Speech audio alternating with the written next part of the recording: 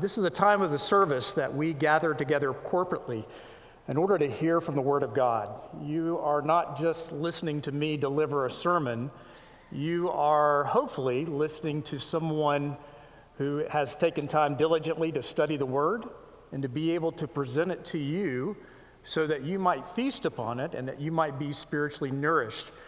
We take what we do here very seriously, so I need from time to time just to remind you of that, just to make sure that we all understand what we're trying to do and what we're trying to achieve. I'm not here to be a stand-up comic. I'm not here to lead a pep rally. I'm here just to deliver the Word of God to you. And so hopefully your hearts are ready to be able to receive that. And on that note, I'm going to take a little bit of a liberty today. I'm going to ask for a little bit more of your time as I deliver the sermon. I find it's better to let people know you're going to go a little bit longer than normal ahead of time, but I promise it's only slightly longer, okay? So bear with me. Let's go to the Father in prayer. Holy Spirit, these are your words. They come from the words that you inspired these authors to write a millennia ago. And so, Lord, we just pray that we would be receptive to it, that you would open our hearts to it, that, Lord, you would impress it upon our hearts in order to change us, to transform us, that we would love Jesus more passionately, and that we would become more like him. So come, Holy Spirit, work through your word among us now. We pray this according to the finished work of Christ alone. Amen. Well, let me give you a brief recap upon what we learned last week. The book of Genesis was produced by Moses at about the same time as the Pentateuch. Its purpose was twofold. First, it was to provide the Hebrew community with their historical background as to why they were God's chosen people. And second, and most important, was how Yahweh interacted with his people.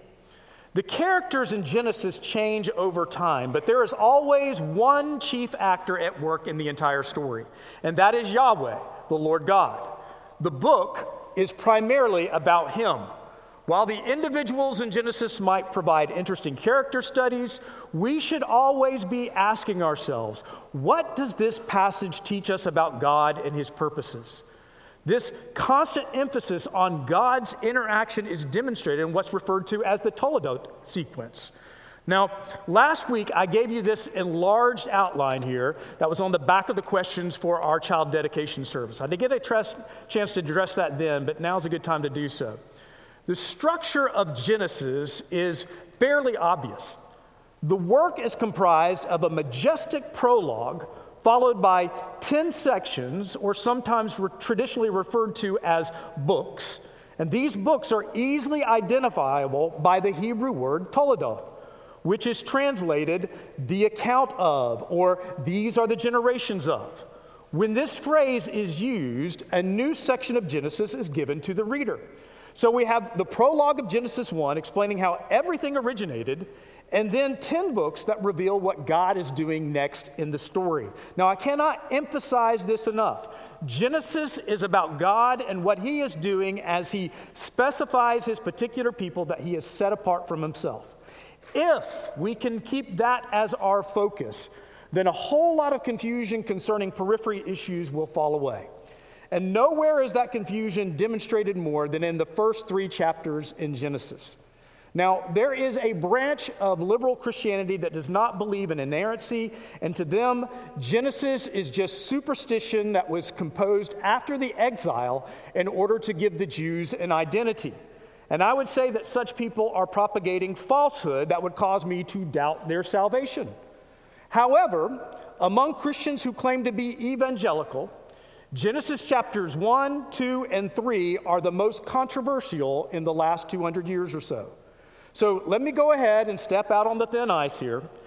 I have a particular way of interpreting these opening chapters in Genesis that is contrary to how some other pastors and scholars interpret this passage. And I want to state up front, I believe wholeheartedly that conservative evangelical Christians who would disagree with me are saved. I hope that they would view me that I am saved also. We both have placed our faith in the atoning death and resurrection of Jesus Christ, the Son of God. And we both have a way that allows us to interpret these passages of Scripture while still upholding the doctrine of inerrancy. We are still brothers and sisters in Christ. Many of these alternate views I can live with. Others, I might have some grave concerns about the consequences of holding such views. But hear me well. When dialoguing about the age of the earth, or when original sin started and the historical Adam and Eve, if we disagree, I don't think you're the enemy. I don't think you're the devil. I just think you're wrong. And sadly, in our day and age, our tendency is to cancel out someone when we disagree. And I hope that if you think I am wrong, that you would extend the same grace to me. But regardless of our disagreements, we could continue the conversation and test one another's theories and sharpen one another to pursue Christ as he's found in his word. The body of Christ should be a model to the rest of the world when we debate. That our dialogue is even-tempered and patient and loving and encouraging and gracious for one another's benefit, and not just to win an argument. Now, I want to give a brief overview of some of these controversial issues. I'm doing this because I want you to be aware that I've considered and evaluated the way these passages can be interpreted while still maintaining the doctrine of inerrancy. I would remind you of what we said last week. No one except the Lord Almighty was present when the universe was created. There were no other eyewitnesses to these events and whatever processes he might have used. So if we believe that the Holy Spirit has authored this book, then we must accept God's word as a true account of what occurred. Whatever theories that are proposed must stay within the boundaries of what God has revealed to us through his word. The questions surrounding this generally fall into three categories. The first of these are these chapters meant to be taken literally, or can we interpret them symbolically? These would be issues like, is day in Genesis 1 a literal 24-hour day, or should we view it symbolically as an indeterminate period of time? Was there an actual talking snake in Genesis 3, or was this a way to represent the embodiment of evil coming into the world? If it may be a combination of both literal and symbolic, how much allowance can we give a symbolic interpretation? A second category, and similar, is the issue of whether Genesis 1 through 3 is historical, or is it allegorical or metaphorical? Genesis 1 is particularly highly stylized Hebrew writing. And is this a passage like a poem of a historical account of what God actually did that could be passed down from generations? Or was this a metaphorical poetry that teaches that Yahweh is the God of order in contrast to the paganism of the time that sowed disorder into the world? Were Adam and Eve real historical people in which every human being descended, or are they an allegorical sort of everyman figure that demonstrates the sin that's within all of us? Was Eve actually created from Adam's rib, or was this just a poetical way of expressing human equality? And then there's the third category, and perhaps this is the most controversial. Should Genesis be interpreted theologically alone or scientifically alone? Is there implied science in these verses, or is God only seeking to provide theological principles?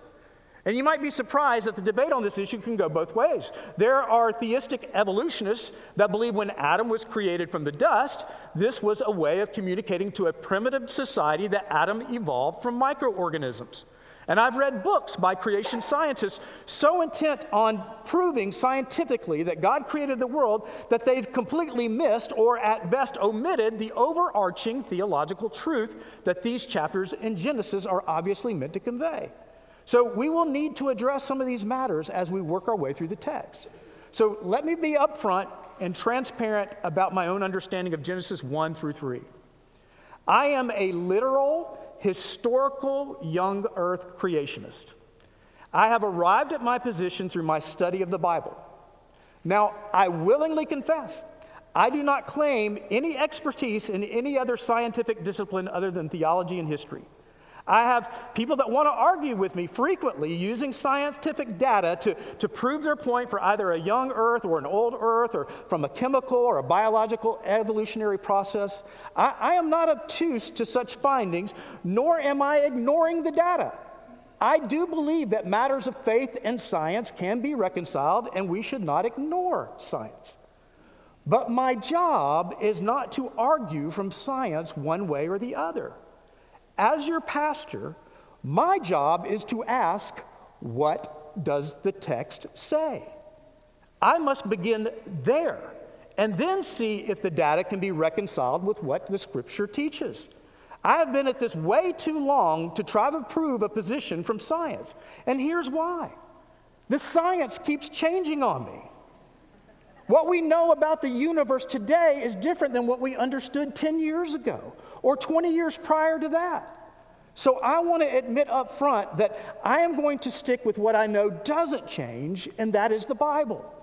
That's not just rhetoric. It's what I believe studying for decades now. And if you're the type of person who only wants to investigate a matter through scientific data alone, I hope you wouldn't be closed off to trying to understand what the Bible says about the topic.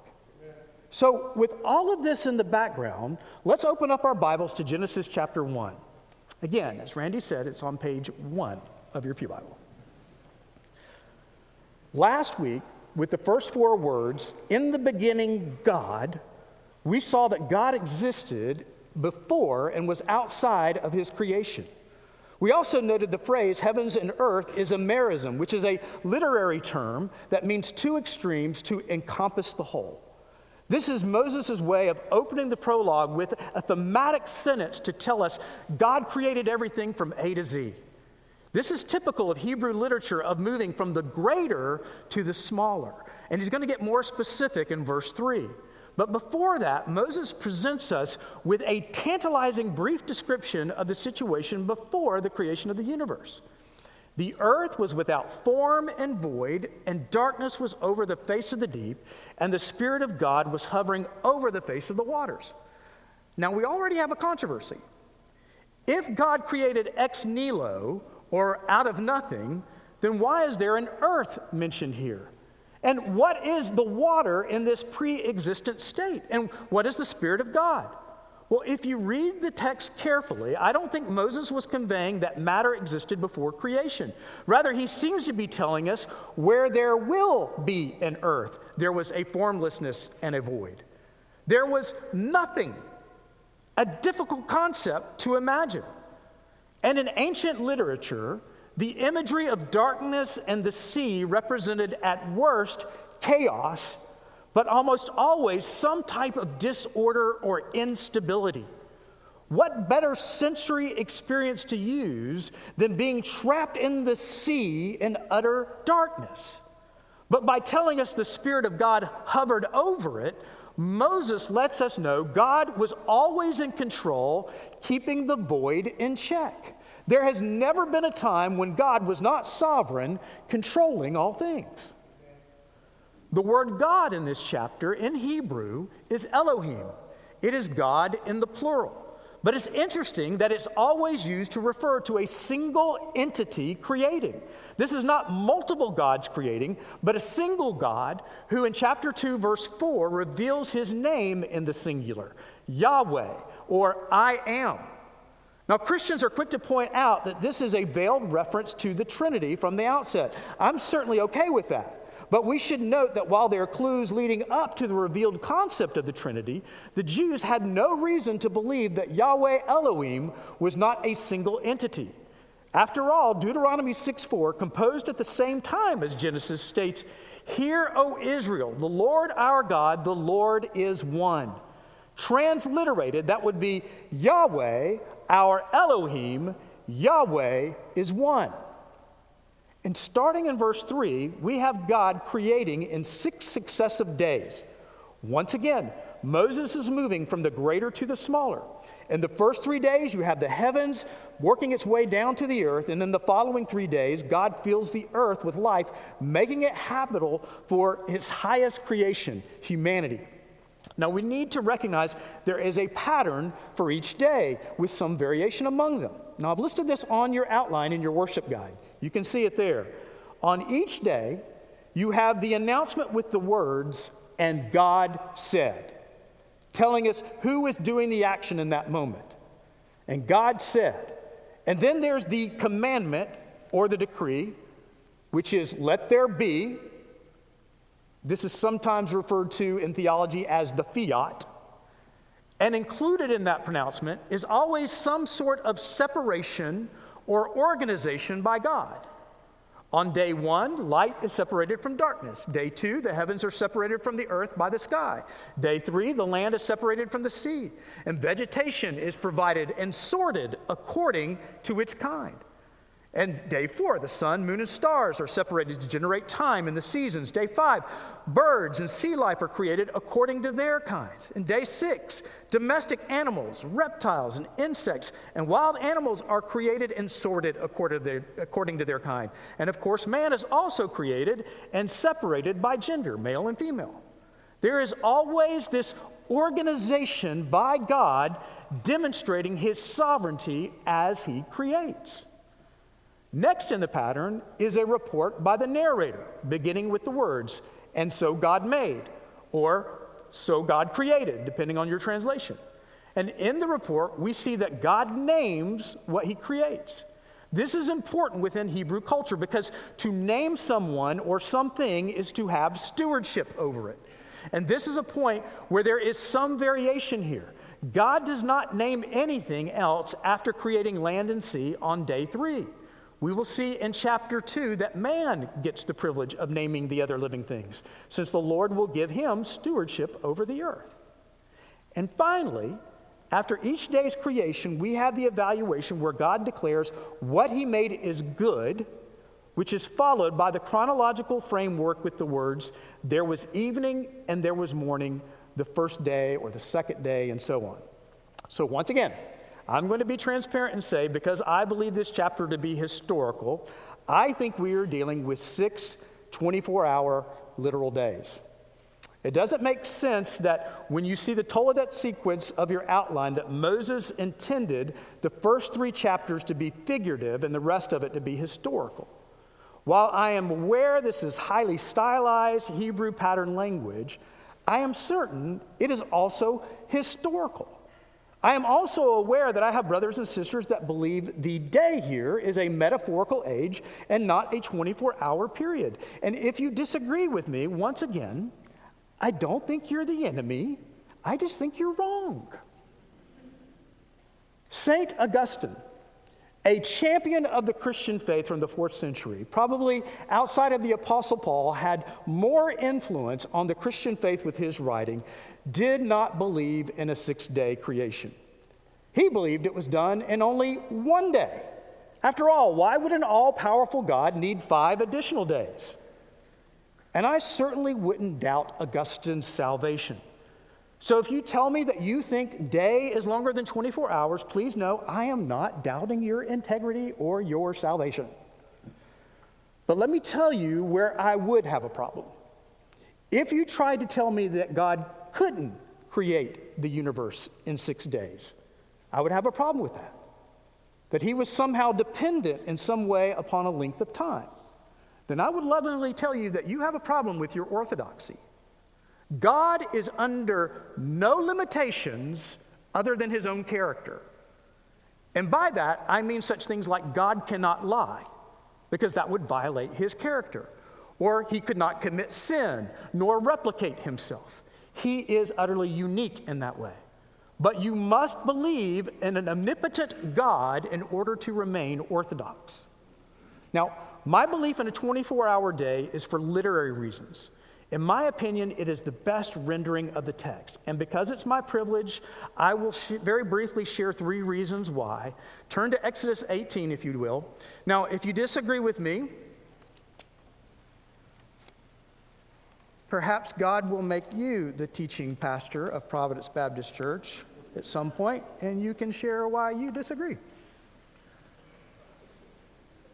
And as you're getting to Exodus, let me give you reason number one. First, I am well aware of 2 Peter 3:8, where we are told that a day is like 1,000 years unto the Lord. The context of that verse is why the Lord delays his judgment. It's not in relation to creation. It's not proper to apply that verse to Genesis 1. In the Old Testament, the Hebrew word for day, yom, occurs 2,225 times. Its overwhelming preponderance of usage refers to the daily cycle. And when it does not, it is fairly obvious by context. And one should have good contextual reasons to interpret yom as a metaphorical age, such as using a phrase, in the day of the Lord. And I do not see such a reason to do so in Genesis 1 unless I bring a preconceived assumption to the text. So that's number one. The second is that in the chronological framework of the creation days, we have the repetitive phrase that there was evening and there was morning, followed by the pronouncement of the first day or the second day, and so on. It is used to show God concluded his creation work on that particular day. Now, if we believe that Genesis was written at the same time period as the Pentateuch, we can find clues in how these words were used elsewhere in Moses' books. We see a similar phrase that's used in Exodus 18, beginning in verse 13, but just in a reversed order. Exodus 18, verse 13. The next day Moses sat to judge the people, and the people stood around Moses from morning till evening. Same phrase, reversed order. When Moses' father-in-law saw all that he was doing for the people, he said, "What is this that you're doing for the people? Why do you sit alone? All the people stand around you from morning till evening." This phrase conveys a 24-hour period. Now, if you will, turn to Exodus chapter 27, a few pages over. You have the same exact phrase from Genesis 1 used in verse 20. And it regards verse 21, not 20. It regards the priestly attendants at the tabernacle here. So Exodus 27, verse 20, and we'll start there. "You shall command the people of Israel that they bring to you pure beaten olive oil for the light, that a lamp may regularly be set up to burn. In the tent of the meeting, outside the veil that is before the testimony, Aaron and his sons shall tend it from evening to morning before the Lord. It shall be a statute forever to be observed throughout their generations by the people of Israel." It is clear by using the same phrase from Genesis 1 that this was to be a daily exercise. And my third reason comes from Exodus chapter 20. Turn back towards chapter 20 again. When Moses gives the fourth commandment. Verse 1 of this chapter tells us Moses received this revelation directly from God. This was not oral tradition, but a direct word from God to Moses. Verse 8, "Remember the Sabbath day to keep it holy. 6 days you shall labor and do all your work. But the seventh day is a Sabbath to the Lord your God. On it you shall not do any work, you or your son or your daughter, your male servant or your female servant, or your livestock or the sojourner who is within your gates. For in 6 days the Lord made heaven and earth, the sea and all that is in them, and rested on the seventh day. Therefore the Lord blessed the Sabbath day and made it holy." Now, I realize that some want to interpret verse 11 as figurative, but context would dictate that this is a literal day as God describes his work from Genesis 1. It would have made no sense to them in such a moment that the word yom meant a metaphorical age. These are the primary reasons why I believe in a literal 6-day creation. Now, hopefully, I've provided you legitimate reasons for that belief, and you don't think your pastor is a nut job. But rather, I hope you're seeing that I'm trying to stay true to the Word of God. Now, we'll get to the age of the earth in later chapters here in Genesis in a couple of weeks. But we need to get back to this pattern of the creation days. In Genesis 1, we should take note when the pattern is somehow disrupted or something pops up that is unusual, like when God stopped naming his creation. So, for example, there is a threefold explanation for the purpose of the stars, sun, and the moon. They provide a source of light upon the earth, they are signs to mark the seasons, and they separate daytime from nighttime. The explanation is presented again in verses 17 and 18 in chiastic form. Did I say that right, Ryan? Ryan, did I say it right? Okay, he's laughing, so I must be. I would say chiastic, but Ryan is always quick to point out my pronunciation of this. You engineers. No doubt it is emphasized here that these extraterrestrial objects are Yahweh's creation. I've got more coming, Ryan. Just you wait. No doubt here, God is trying to point out that these objects in the sky are his creation. They are neither gods nor zodiacs as the pagan world saw them. These objects have this purpose and nothing else. There's also a lengthy explanation of the creation of man and woman in comparison with the rest of creation. And in verse 28, they are given a divine mandate to rule the world. No other creatures are given this privilege. Now, we're not going to have time this morning to exposit a fuller meaning of these verses. Lord willing, we'll meditate upon them a little more next week to do full justice to them. Also here, there is no evaluation on day 2. It's not that what God created on that day was bad. It's just not ready for life, which comes the next day.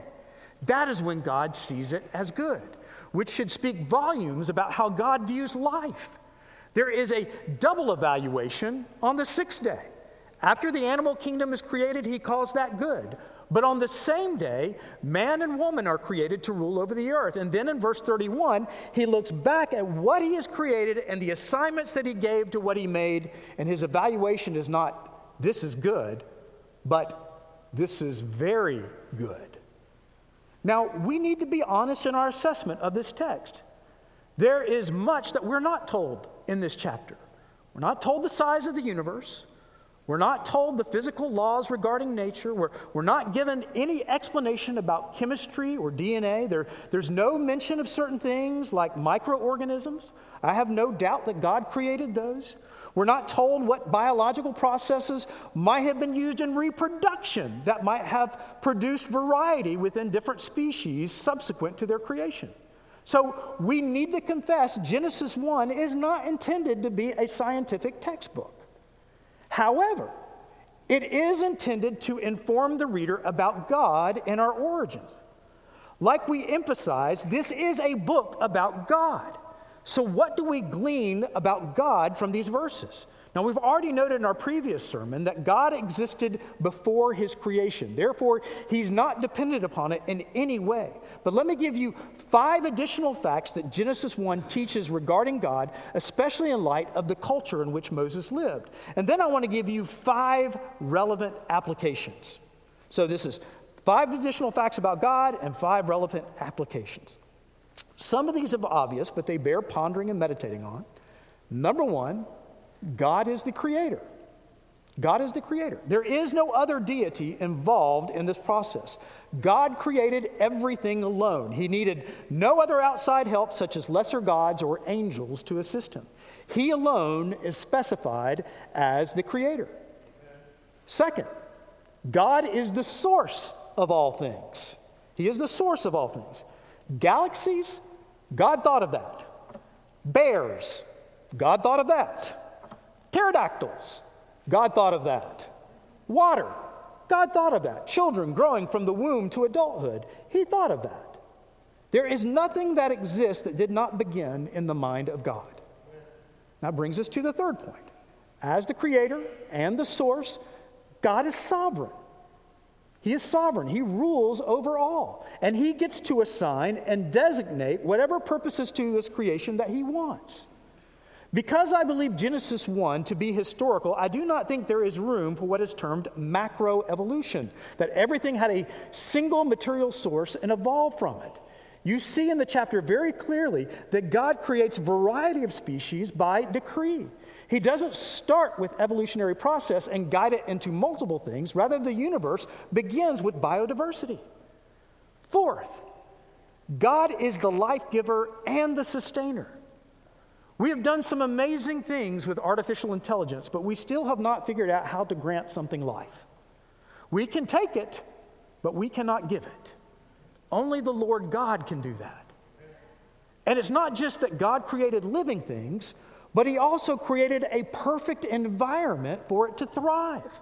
Contrary to popular opinion, God cares about all of life very much. From the ecological to the social environment, from the unborn to the elderly. God is the one that originally wanted all of life to thrive, so we better take note when it comes to conservation and life issues. And last, the pinnacle of God's creation is humanity.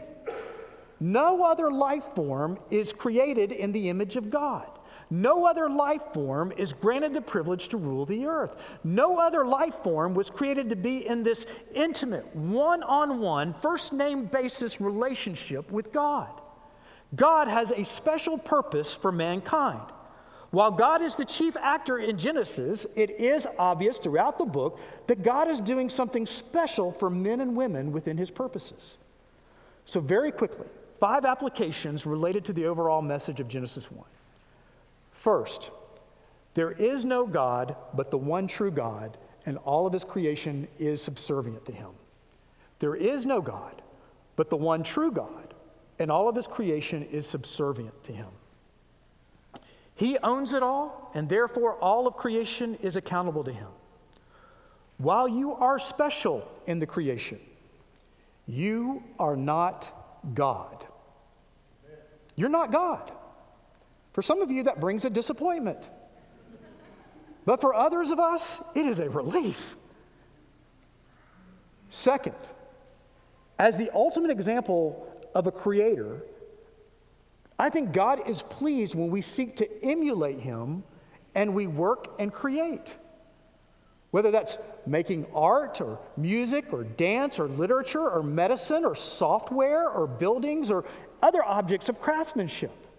As long as we are doing so for the glory of God. That must be the key to it. You bless God when you plant a garden and you do your landscaping. You bless God when you hang up pictures on your refrigerators that your kids drew. You bless God when you bake cookies for your family. You can bless your pastor by doing the same. You bless God when you go to work. But God does not want any of those blessed created things to become an idol. See application 1. A third application is you can have relief that there is a sovereign God that is controlling all things outside of his creation. Yes, there are natural laws and biological processes at work in the universe, but God is outside of those, and he is using them all for his glory and his purposes. I would feel hopeless if God was not at work on a higher plane as our bodies and our world deteriorates and decays. But we have hope that our Creator God has a bigger and greater plan. He is orchestrating things for a better age. All of 1 Corinthians 15 is based upon this fact. We are not a people who lose hope in death because we have the resurrection of the dead, which is certainly not a natural process. Fourth, Yahweh is a God of order. He provides clear boundaries by which we are to live. Now, we're going to comment more on this in the weeks ahead, especially when we get into chapters 2 and 3. But as our Creator, God knows best how we should live. We should listen to his instructions. Unlike the gods of the pagan world, who are always capricious and never let you know when they were displeased with you, our God gives us clear, delineated boundaries to benefit us and to protect us from one another and to also protect us from him. And finally, we should note there is a connection in Genesis 1 to Jesus our Savior.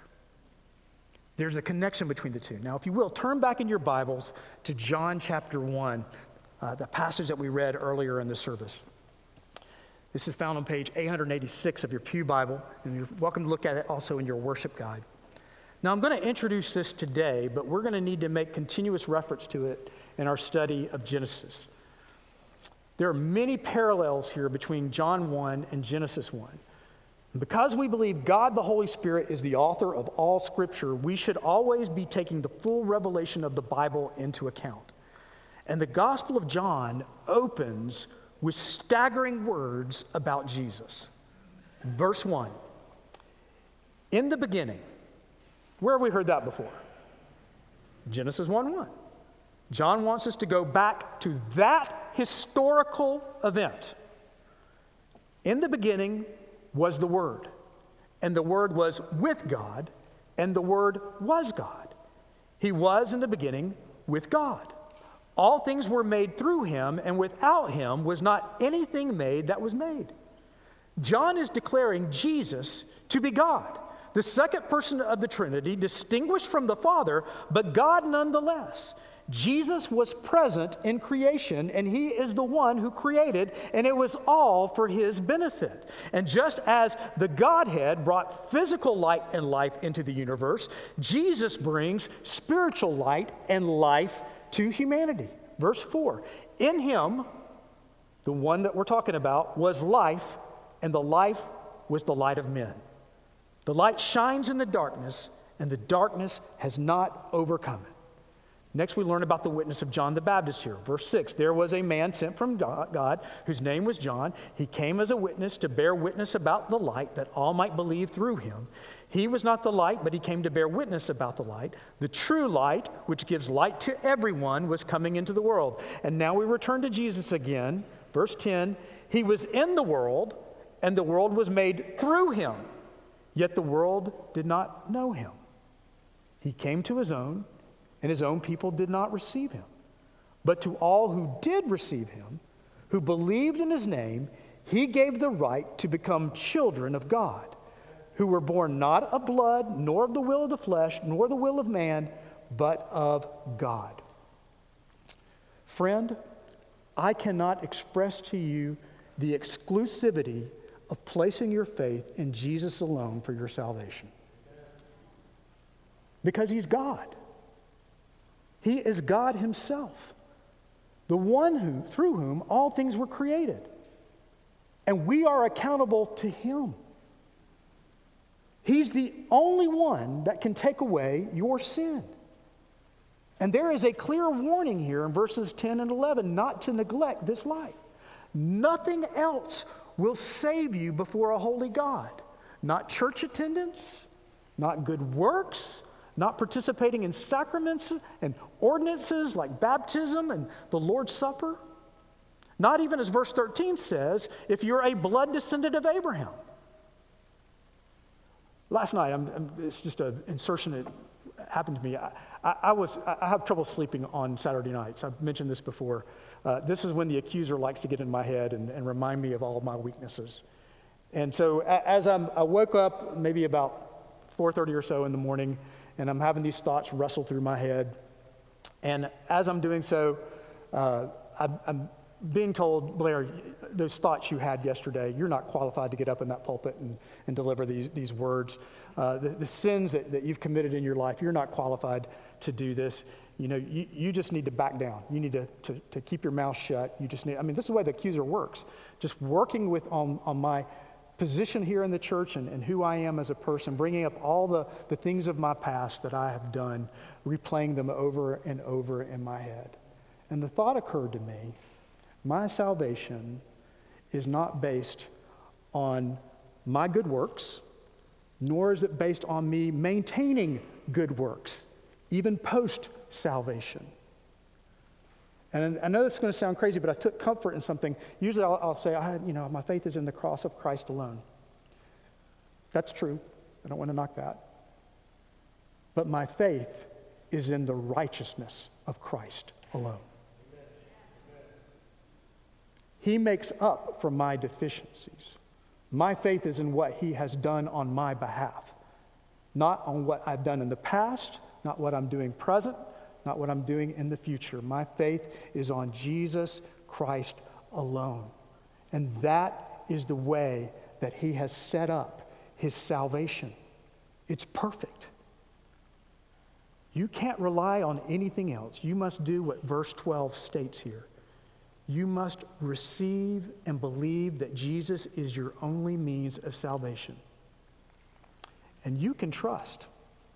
A Savior that can create the universe with a word can also save your soul. Let's pray.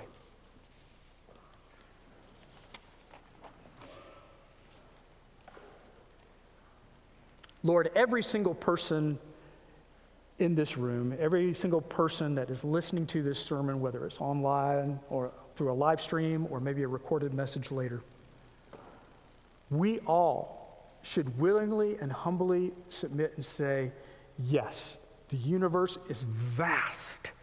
It is magnificent. And we get joy in being able to discover the things that you have created and laid out before us, whether it's on the microcosmic level or macrocosmic. And all of it, Lord, when we look at it, just points to a great creator and a great designer who has done something magnificent. And so, Lord, while we all willingly confess that none of us are sufficient to understand it all, we are so glad that we have a creator God who communicates to us that he has it all in his hands. He's got it covered. He's got us right now exactly where he wants us. And our faith and our confidence can be in you. Thank you for sharing this with us. Thank you for revealing it through the word, your perfect plan, Lord, so that we can have trust in you. And Lord, most of all, we thank you for the perfect plan of salvation, that it's not up to us, but that it has been secured for us by your Son, Jesus Christ, the one for whom and by whom and through whom everything was created. So we pray this prayer that you would continue to allow us to have our faith ultimately in you and in your purposes. We pray so in the finished work of this Savior alone. Amen.